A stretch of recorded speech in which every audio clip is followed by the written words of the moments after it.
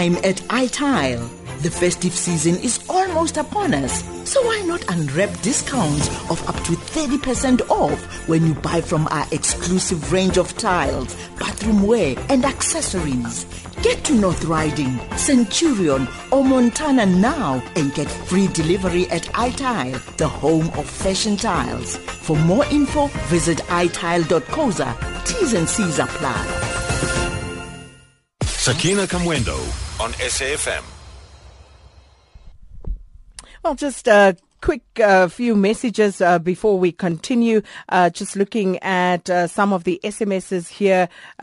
This one says the weighing up of superiority between US and Russia is destroying Syria and the world at large. That's from Lucky Mashele. Mageba says white privilege and the spoils of apartheid, including nostalgia and the longing to retain superiority over black people, is what had driven Diane Kohler Barnard of the DA to wish for apartheid racist President Botha to return in spirit to oppress our people. And many of you talking about that. The real Mr. V says, why are you giving Kohler Barnard a chance to defend herself? No explanation needed. We all know what she thinks of black leaders. Mtunzi Mamkeli says, it's a vote of no confidence in the leadership of Mmusi Maimane by a racist Kohler Barnard. She must resign or the DA must fire her. And Kenneth Munkenga says, the core membership of the DA is made up of apartheid beneficiaries, and you can take the money out of the forest but not the forest. Mangaliso Ngobo says the king's imprisonment will cause headaches for the ANC in the Eastern Cape. A monarch should understand that the Constitution is the supreme law of this country. No one is above the law. Those are some of your comments. We're delving deeper into the world of mining and engineering. From the coalface with Martin Creamer on AM Live. Well, Martin, great welcome here for you from Brian Kumalo. He says, I've stopped everything I'm doing right now because I'm waiting for Martin with his awesome voice. So welcome. Thanks, Akina, and thanks, Brian. Now, Martin, the VW emission scandal, opening the way for fuel cell cars that use platinum, perhaps? Yeah, no, this, the fuel cell cars, we should really be pushing these hard now. With this VW emission scandal, it really opens the way up, because there they were cheating with the amount of pollution that's going into the air, and they were able to do it with a few software tricks. But with a fuel cell, no nasties go into the air. Isn't that the answer that we want? Now, why the world is waiting, I don't know. This is proven technology. This is clean technology. This is reliable technology. This is scalable technology. And the window is wide open for South Africa, because every fuel cell in your car will use up to 14 grams of platinum. That's just what we need. We see the platinum price just tanking. We need some demand push. And now with the VW emission scandal, of course, it's hurting platinum for the moment, because people are saying, let's get rid of diesel. You see Switzerland saying, don't allow the VW diesel in here, because the cheating aspect has meant that people are now studying this, and they're finding that it's not really effective. These catalytic converters in the diesel cars are not really effective. There's still the whole nitrous oxide going into the air. And we can beat off the battery cars. We see now, if you go to Melrose Arch in Johannesburg, they've got a PowerPoint that if you've got the BMW, you can go in and plug in. It takes like 2.5 hours to recharge your cars. And that's another deception, because you're still putting nasties into the air. In South Africa, we're using constrained electricity. But in the power stations where that's being produced, the nasties are still going into the air. So what about going to the fuel cell? It can't fool anybody, because there are no nasties. Now, speaking of the nasties going into the air, top quality South African coal, once the darling of the global markets, is now being left for dead, because South African coal exportation is getting turned on its head.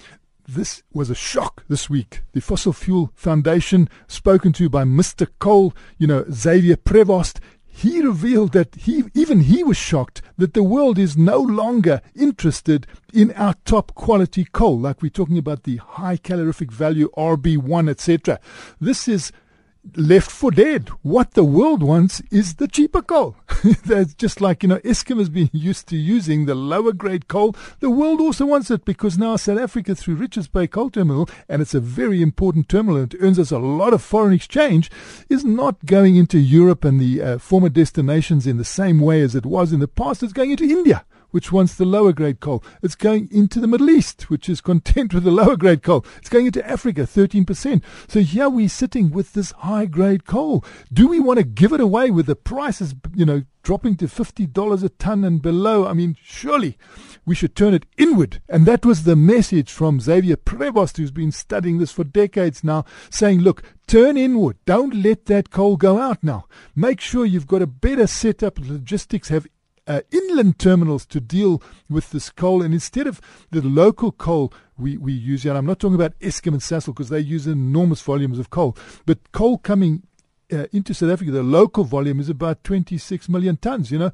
Try and turn that into 80 million tons. And how do you do that? He's saying let people help Eskom. The industrial companies that can put in boilers, that can generate their own steam, that can generate their own electricity, let them use this high calorific value coal and let it come internally. And he's obviously come under pressure because he's a man who used to say, let's export everything we could, earn this foreign exchange, do what you can. He's saying, I'm not doing it for ideological reasons. I'm not saying come internally for ideological reasons or political reasons. It's for economic reasons now. Let's turn inward with the coal. Interesting times. A bad legislation being blamed for the wipeout of our once buoyant diamond beneficiation industry. What's going on there? Yeah, well, I think the Shadow Minister of Mineral Resources, James Lorimer, couldn't hold himself back. This was the last straw when the Zlotowski's diamond cutting works said they're closing down, which will be a big blow to the Newcastle area where they're mainly involved. I think that made James Lorimer get to his pen, and he put out his media releases and saying, look, we've just watched, the cutting and polishing of diamonds, the industry, we've just watched it die. Now we've seen a 95% wipeout. And why has this happened? And he's saying it's bad legislation. And the government was warned by the industry in 2007, don't change the Diamond Second Amendment Act in the way you want to do it because it's going to destroy the industry. And now he's saying that's just what has happened. We don't have that cutting and polishing anymore. We used to employ about, 4,500 people. He says we're down to 200 people. All self-inflicted because we've created a micromanagement style. And those directors general and those civil servants who are involved with the changing of the diamond legislation and the state diamond trader, they're no longer in diamonds. They are out of the industry. So this is what often happens. The politicians who lay down the law, they're not there for long. And then everybody else suffers. And he's saying, here we go with a wipeout. And we need to overhaul the legislation again and follow the example of countries that cooperate in this diamond business.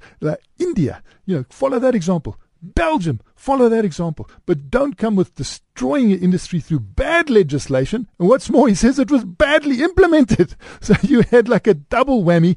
And we see that, the state diamond trader situation has just not worked. It's in limbo. Also, geoscience was meant to come in with a lot of information on diamonds, etc. That hasn't come in. So we are actually inflicting punishment upon ourselves. Well, Martin, thank you so much for that update. Certainly a lot for us to mull over. Martin Creamer, publishing editor of Engineering News and Mining Weekly, and he'll be back with another edition of At the Coalface, same time next Friday. SAFM, South Africa's news and information leader. Top stories at 8 o'clock. ICC prosecutor denies she's a traitor, and Abatembu royal family welcomes court ruling. With the news at 8, I'm Kumbuzile Tabete. Good morning.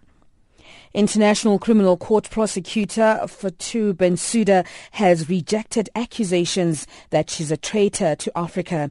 The Gambian national has been denied permission by the Pan-African Parliament to address them on Monday as her office persists in prosecuting Sudanese President Omar al-Bashir for alleged crimes against humanity. She's also demanding to know why South Africa, as a signatory to the Rome Statute, did not arrest al-Bashir when he attended the African African Union summit in Sandton in June. Bensouda says she's not bothered by the accusations. It doesn't bother me because I'm not a traitor. There are people who are interested in saying that because of the propaganda. They do not want the work of the ICC to be done or to be done fairly. They want me to favor some people and not. And when I took this office, I said I was going to do my work without fear or favor. President Jacob Zuma will today launch Operation Phakisa, which aims to enhance the country's standard of basic education. Phakisa aims to give priority to poverty and unemployment, highlighted in the National Development Plan. Busi Chimombe reports. The Operation Phakisa in education is envisaged to, amongst other things, address the need to train and prepare teachers to integrate ICT in their classrooms and change their teaching practices aligned to the ICT resources.